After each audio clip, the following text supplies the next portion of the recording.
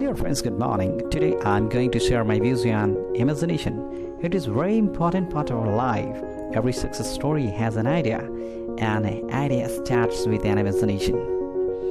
From the imagination, you will get an idea. From the idea, you will get into reality. And where the start is imagination. So imagination is very, very important.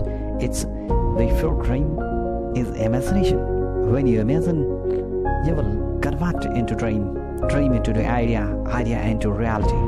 So you can change anything. It is two parts, synthetic and creative. Thank you.